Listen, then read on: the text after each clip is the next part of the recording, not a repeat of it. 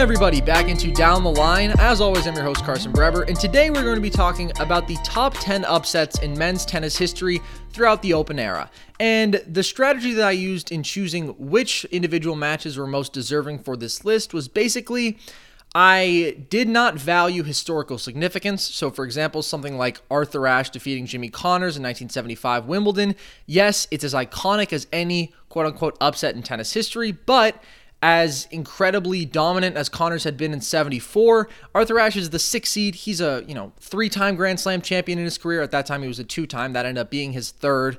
And Connors didn't win a slam in 75. So yes, the magnitude is greater than a lot of these on my list, but what I'm talking about is pure, that guy had no business beating that guy. That was insane, and it was shocking in that sense. So I'm not necessarily giving props to significant runs throughout a tournament. We are talking about individual shocking matches, and so I'll go through all my honorable mentions, and I'll talk about why I left off some of the more traditional ones that you might think of when you think of historic tennis upsets because they happened in bigger spots, maybe a semi or a final. That's not what we're talking about today, necessarily. So, at number 10, we have Denis Istomin defeating number 2 seed Novak Djokovic 7-6, 5-7, 2-6, 7-6, 6-4 in the 2017 Australian Open second round. And I went back and forth a lot on whether or not I wanted to have this one on my list. Ultimately, it's the one that I feel obviously the least strong about because it's number 10, but I thought that it was a decent one to fill this spot. The reason that I was tentative about it is because, yes, Djokovic was world number 2, but of course, when we look back on this historically, we see this is a time when he is really spiraling in his career. His 2017 year is brutal. That goes into 2018, and even the end of 2016, he really struggled. But if you look at where he was in this point, taking out all hindsight bias and memories of where this turns, where he has off-the-court issues, where he's injured, and 2017 just turns into a disaster, you have to think about the fact that he had just won Doha, where he beat Andy Murray, and, he was co-favorite to win this tournament at plus 150. He was the 2-time reigning champ, so yes, it was clear that this was not early 2016 Novak Djokovic, and I think that we will get to a match that illuminated that for a lot of people, but this even took it a step further and was like, okay, something is really wrong here because this kind of stuff does not happen, especially not at the Australian Open. On the flip side of this, Istomin was world number 117. He was coming off of a 9-21 season, and ultimately, Istomin is a guy that I've always liked. I think that he's talented, and listen, for the 117th ranked player in the world, that's pretty darn good. But, this should never, under any normal circumstances, have been a close match. Djokovic had won their previous 5 career meetings, beat him 1-1-2 at one slam, beat him 0-1 in another match, just drubbings, beatdowns. And on this day, Djokovic was just bad. 72 unforced errors. That was more than he had winners, which is just really not something you see from a guy who is normally just the model of consistency. And yes, of course, he can attack as well as anyone, but he is going to make you beat him for the most part, especially if you're an inferior player. And that is not what happened. So this was, again, the start of a very dark time for Djokovic in his career. Not really the start, actually, but it was a serious turning point and sort of the point of no return, if you will. At number 9, I have the only non-Grand Slam match on this list. And the reason that that is the case is obviously, first of all, upsets are just more common when they're not in Grand Slams because of the best of 3 format versus the best of 5 format. Obviously because the better players are going to have more of an advantage when the match is longer and it's just a larger sample to really determine who is the better player on that given day. And then also, I know I talked about how it's not really all that significant as far as this list if the upset came later in the tournament. I tried to avoid really favoring that. The difference in stakes between a Grand Slam and any old tournament is just too great. So there's a reason that this is the only one that made it on the list, and this is the 1984 Cincinnati Open first round. Vijay Armitage defeated John McEnroe 6-7, 6-2, 6-3. Obviously, this is in the midst of what some people will tell you is the greatest season in tennis history from John McEnroe, and he was at his absolute peak of his powers even within this year at this point. He was 59-1. His only loss was an inexplicable collapse against Ivan Lendl in the French Open final, which of course was a tournament he never won in his career. So just the fact that he was so well positioned to win that tournament said enough about the form that he was in, and he had cruised through the tournaments since then. He was really in absolute peak form. Meanwhile, Armitage hadn't won a match at a slam that year, and it ends up being one of those weird historical oddities where McEnroe wins the first set and then goes down pretty easily in the next two.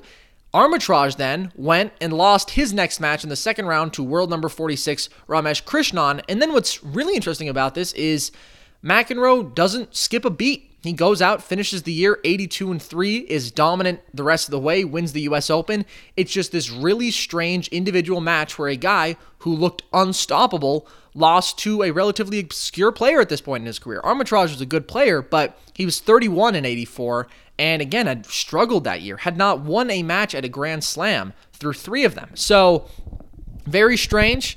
At the end of the day, does not end up hurting the legacy of McEnroe or the legacy of that year all that much, I would say. Of course, it's crazier if he, wins this tournament and is 88-2 instead of 82-3. That would be pretty ridiculous. But at some point, it is always possible that there's just a weird match that gets you. It's just this was probably the most dominant stretch of tennis we've ever seen from John McEnroe, and it was disrupted in a pretty weird way.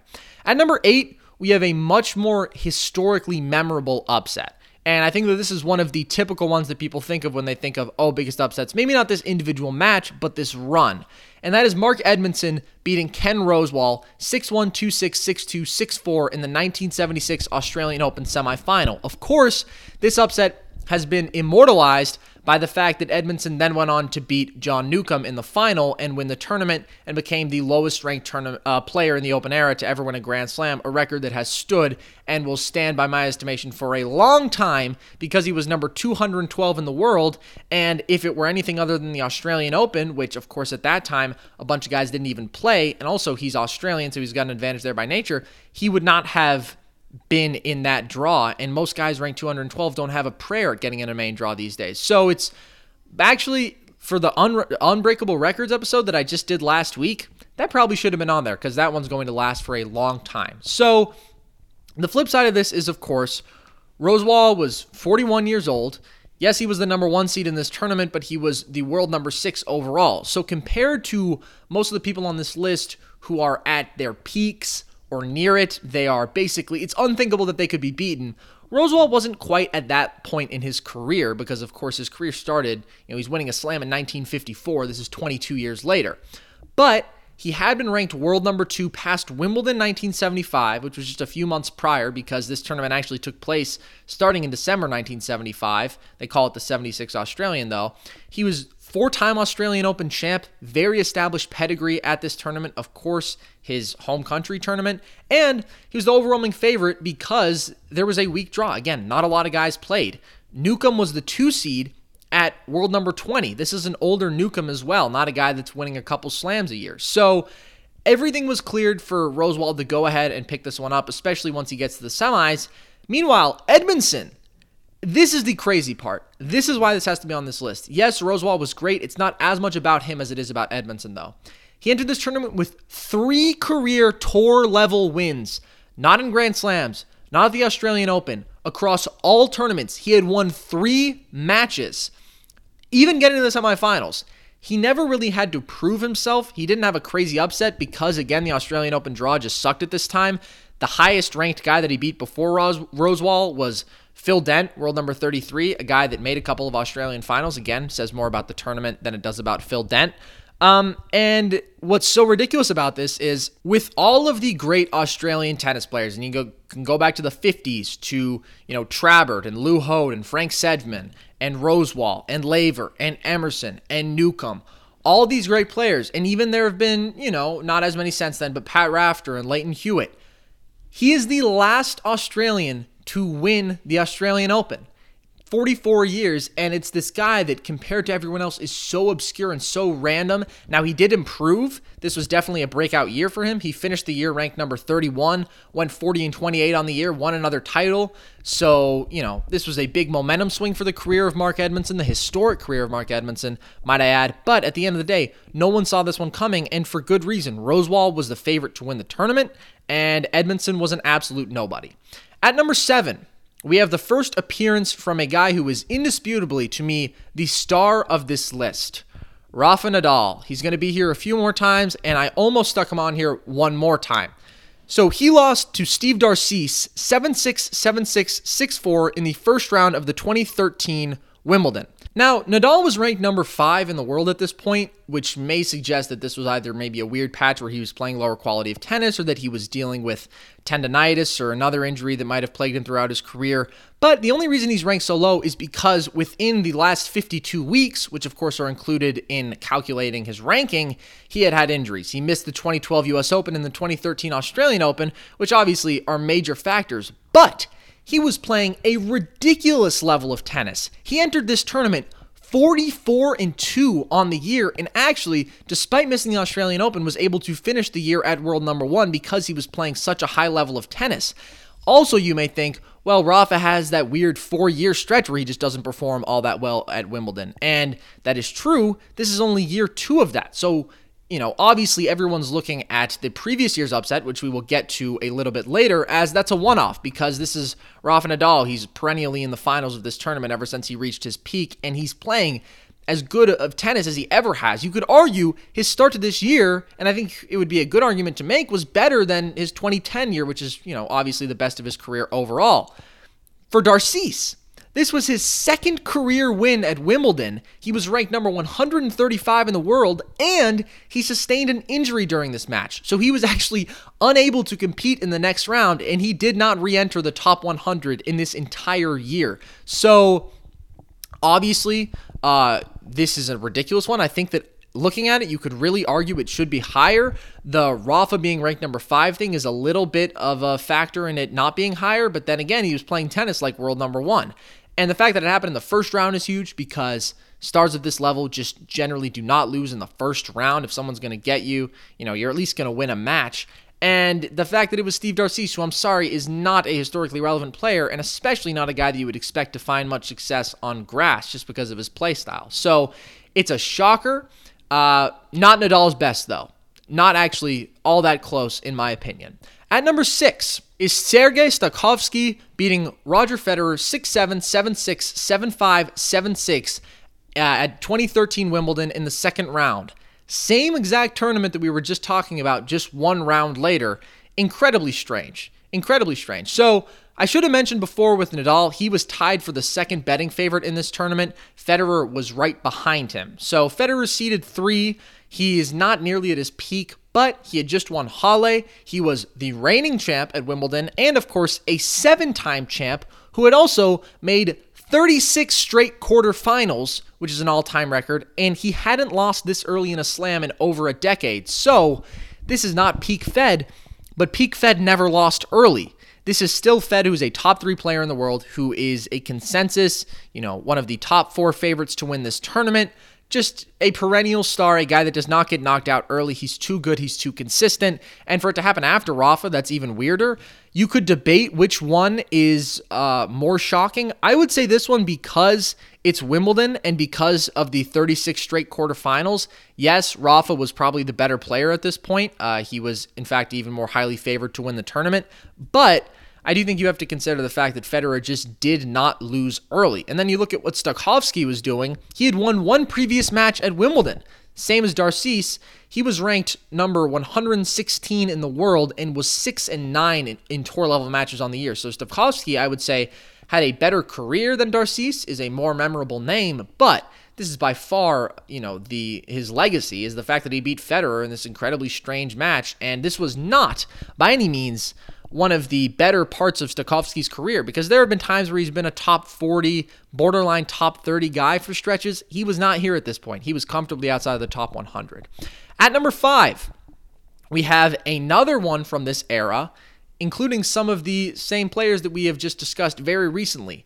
This one, 2014 Wimbledon 4th round. The breakthrough of Nick Kyrgios, a wild card 19-year-old in the tournament, defeating Rafa Nadal 7-6, 5-7, 7-6, 6-3. Remarkably, they each only broke each other once. Kyrgios hit 30-something aces, as he's expected to do, and was really just playing out of his mind in this tournament, and it was such a thrill to watch.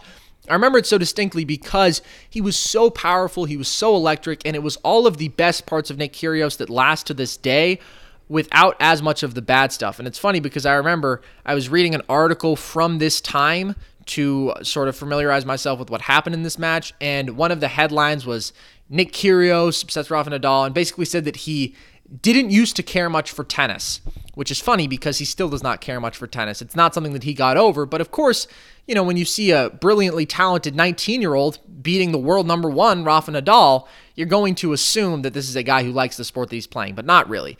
So the reason I have this higher than Darcis is because Rafa was world number one. He was seeded second because Djokovic had more pedigree at this tournament, and of course because of Rafa's last two Wimbledons having very strange early exits. Rafa had the third best odds to win this tournament. He was at, I would say, maybe the second peak of his career, if you want to consider 2010 the first peak. This 2013, early 2014 stretch, he was pretty incredible as well. And then you have, on the flip side, Kyrgios, ranked 144 in the world. As I mentioned, a wild card. He had 2 career wins at Grand Slams, so he was phenomenally talented. He had already gained some momentum, beating Gasquet 10-8 in the 5th set in the second round, but he was unheralded at this point, and he had caught the attention of some, but no one expected this. No one expected him to be the lowest-ranked player to beat a world number one since 1992. 22 years. I'm not sure if that's at a Grand Slam. That might be a Grand Slam-specific stat.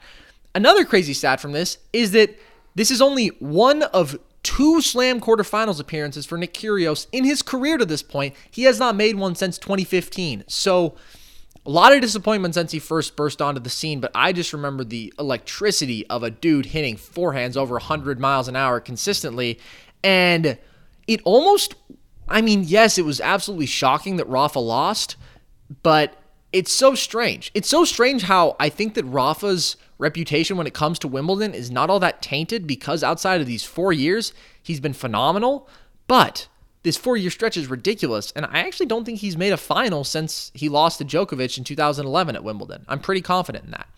Number 4, we have another Rafa Wimbledon upset from this 4-year stretch. I understand if it's a bit repetitive, but I can't leave it off just because it's repetitive because each of these was shocking. This was the most shocking because it was the first. Lucas Rosol. That is a name that will forever live in my mind, and I think will live in the mind of a lot of tennis fans because of what he pulled off on this day. Beating second-seeded Rafa Nadal 6-7, 6-4, 6-4, 2-6, 6-4 in the second round of 2012 Wimbledon. Again, this is before any of the other weird upsets that we just talked about. Rafa had made the final in his last 5 Wimbledon appearances. He had 2-1 odds to win the tournament, which was narrowly second to Djokovic, so he was considered almost a co-favorite. Meanwhile, Rosol was ranked number 100, had never made the main draw at Wimbledon previously, and was almost 27 years old. This was not a young upstart like Kyrgios, where of course those guys are unheard of, but you get excited and you think, oh, there's something there. This was a guy who had been a journeyman, who had been struggling on the Challenger Tour, but with Rosol, you could always see the upset potential, and I remember watching him at Indian Wells when he very nearly beat Andy Murray in a 3-set match because he was so explosive when he was at his best, so powerful, big serve, big forehand, attacking tennis, and it's that same Kyrgios model. Those are the most exciting upsets. The other ones often have more to do with something going wrong with the top player. This was just a phenomenal level of tennis from Rosol, and of course, he did improve his career from this point, ended up winning a couple titles. I'm not sure if he ever cracked the top 30, but I know that he was near it, so a bit of a turning point, but this was the second career top 10 win for Rosol. His previous was Jürgen Meltzer, who would consider him a top 10 player, except, of course, he was ranked there, so I guess you have to, but just not a perennial top 10 guy at all, and an incredibly strange victory that ended up setting this really weird pattern in Nadal's career. So let's move on. That was part 1 of the Rafa segment. He may make another appearance later on in this list, and I think that you probably know what I'm talking about. But let's go back to the 80s because we have been with these 2010s guys, the big 3, for a while because, of course, generally they don't get upset at all, which is what makes it more shocking when it happens, except for Rafa, who likes to get upset at Wimbledon. Number 3 is Peter Duhan, defeating number 1 seed Boris Becker 7-6, 4-6, 6-2, 6-4 at 1987 Wimbledon.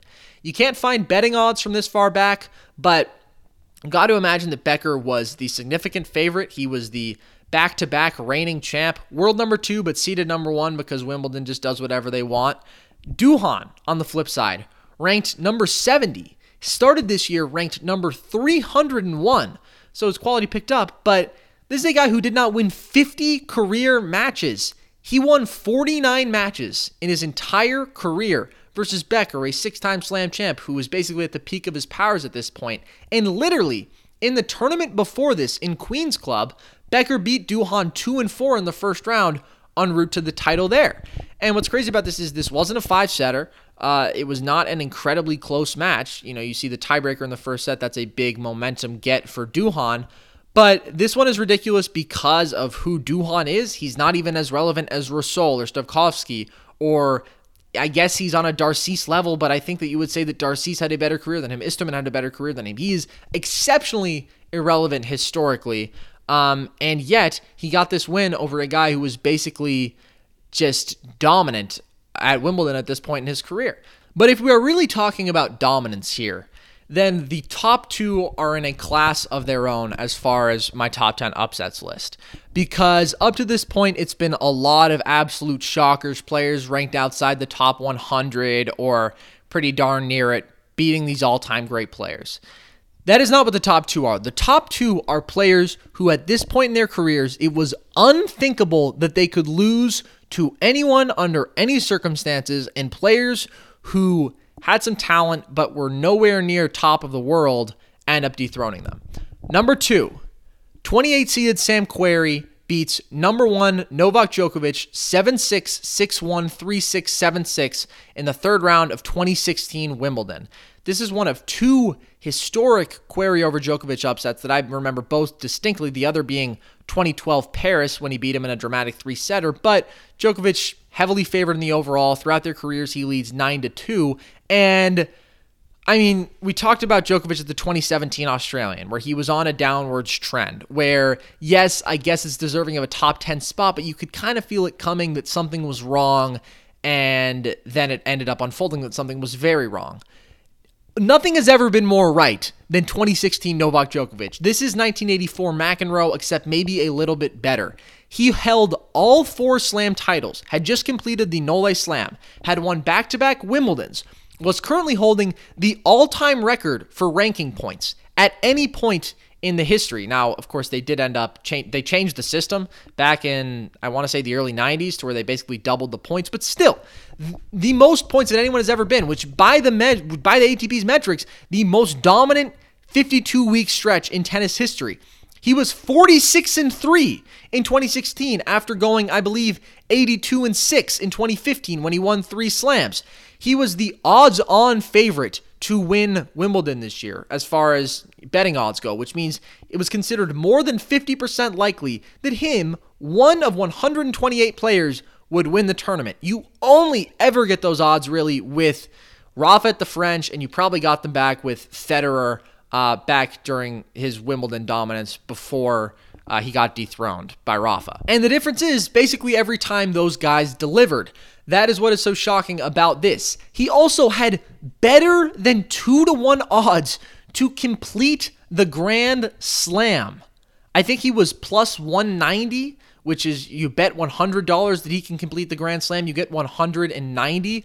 That is unfathomable. This is, maybe the greatest tennis player ever. This version of Novak Djokovic may be the greatest tennis player ever. He also had been to the finals of 8 of the last 9 Grand Slams that he had appeared in, had been to the semis of 23 of the last 24, and had made 28 straight quarterfinals, which is the second longest streak in tennis history to Federer's. 23 of 24 semis, 8 of 9 finals, had won 5 of the last 6 Grand Slams. Unparalleled dominance. And then you have Querrey, who of course had an up and down career, and his peak was probably when he's 18 years old, and his friends are all calling themselves the Samurai because there was excitement. He was clearly very talented. He was ranked world number 41. He had lost in the first round of 5 of his last 6 Grand Slams, and he made the second round in the other. So you have a guy who's won 1 match in his last 6 Grand Slams, was 4-6 in his last 10 matches overall, just 4-3 on grass before Wimbledon. He played 3 tune-ups, didn't perform all that well, versus maybe the greatest tennis player of all time in this current form. And this is the beginning of the unraveling, I would say. It's not comparable to what he ended up doing in 2017 because he does bounce back from this. He makes the finals at the U.S. Open. He lost his number one ranking in almost unthinkable fashion because you have to remember, he had the literal ranking points record at this point. His lead was just absolutely insurmountable until, of course, it was surmounted by Andy Murray at the end of the year. But Djokovic got a heroic break at 4-all in the fourth in this match after losing the first two sets. He wins the third. Then he's serving for it at 5-4 in the fourth, serving for the set. And at that point, if he gets it back to 2-all, you got to think, as incredibly mentally tough as he is, with the level of tennis he was playing, he would have to be the overwhelming favorite, and he just couldn't close. Missed a weird little volley pickup and lost in the tiebreaker, and this was just a moment of humanity that did not exist at this point from Novak Djokovic. This is as shocking as Rafa losing at the French ever, which is number one. 23-seeded Robin Soderling beating world number one Rafa Nadal 6-2, 6-7, 6-4, 7-6 at the 2009 French Open in the fourth round. Now, of course, there's reasons why this happened. Rafa was reportedly dealing with some injuries. His parents were getting divorced. He was apparently sick, according to Jo-Wilfried Tsonga. That just came out. At the end of the day, yeah, those are factors in the outcome of the match. They are not factors in how shocking it was, because Rafa did not lose at the French. And when I say that, I mean he had never lost at the French. 31-0 ever since he first showed up as a plucky 18-year-old and just won the damn thing because he could. Had won in all four of his appearances. Was world number one. Started the year 44-4. So this is, again, I was talking about peak one of Rafa. 2009-2010 is, I would say, his absolute peak throughout his career.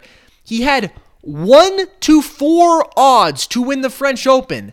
That means one man was thought to have an 80% probability to win a tournament with 128 participants, and I bet nobody batted an eye, because who would ever bet against Rafa in the French Open? To this day, he's only lost one other time, and that was to Novak Djokovic, who, in my opinion, is his greatest rival.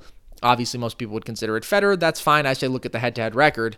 And a guy that was just, I mean, there's a massive difference between Soderling and Djokovic. And I also think that because Soderling ends up becoming a top 5 player, he ends up getting all the way to the final this year. Then, incredibly, he makes the finals again in 2010. We think, you know, yes, it's crazy that anyone beat Rafa, and it's weird that it was Robin Soderling of all people, but Soderling was a great player. Soderling would have been one of the top 10 picks to do it. Not at this point. Soderling was, again, seeded 23rd. He had never reached the fourth round at a slam, and that wasn't due to lack of experience. He was 24 years old. He had been around. He just wasn't that good yet. And he beats Rafa. It is, I would say, the most shocking outcome in tennis history. Let me know when Rafa loses again at the French.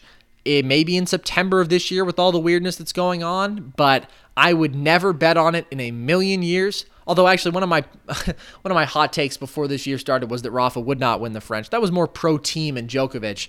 But again, when push comes to shove, you never pick against Rafa at the French Open. And this was this freak incident where it happened. So it didn't have to be someone outside of the top 100, outside of the top 50 to beat Rafa for that to make the list. It basically just had to be someone other than Djokovic, Federer, Murray. And that's what it was. It was just unthinkable at this time. There's a bunch of honorable mentions because there have been a bunch of crazy outcomes throughout tennis history. I'm going to go through all of them, and I'll explain why they didn't make the list. My first one off, maybe you could argue, 1986, first round of Wimbledon, Robert Seguso beat Connors.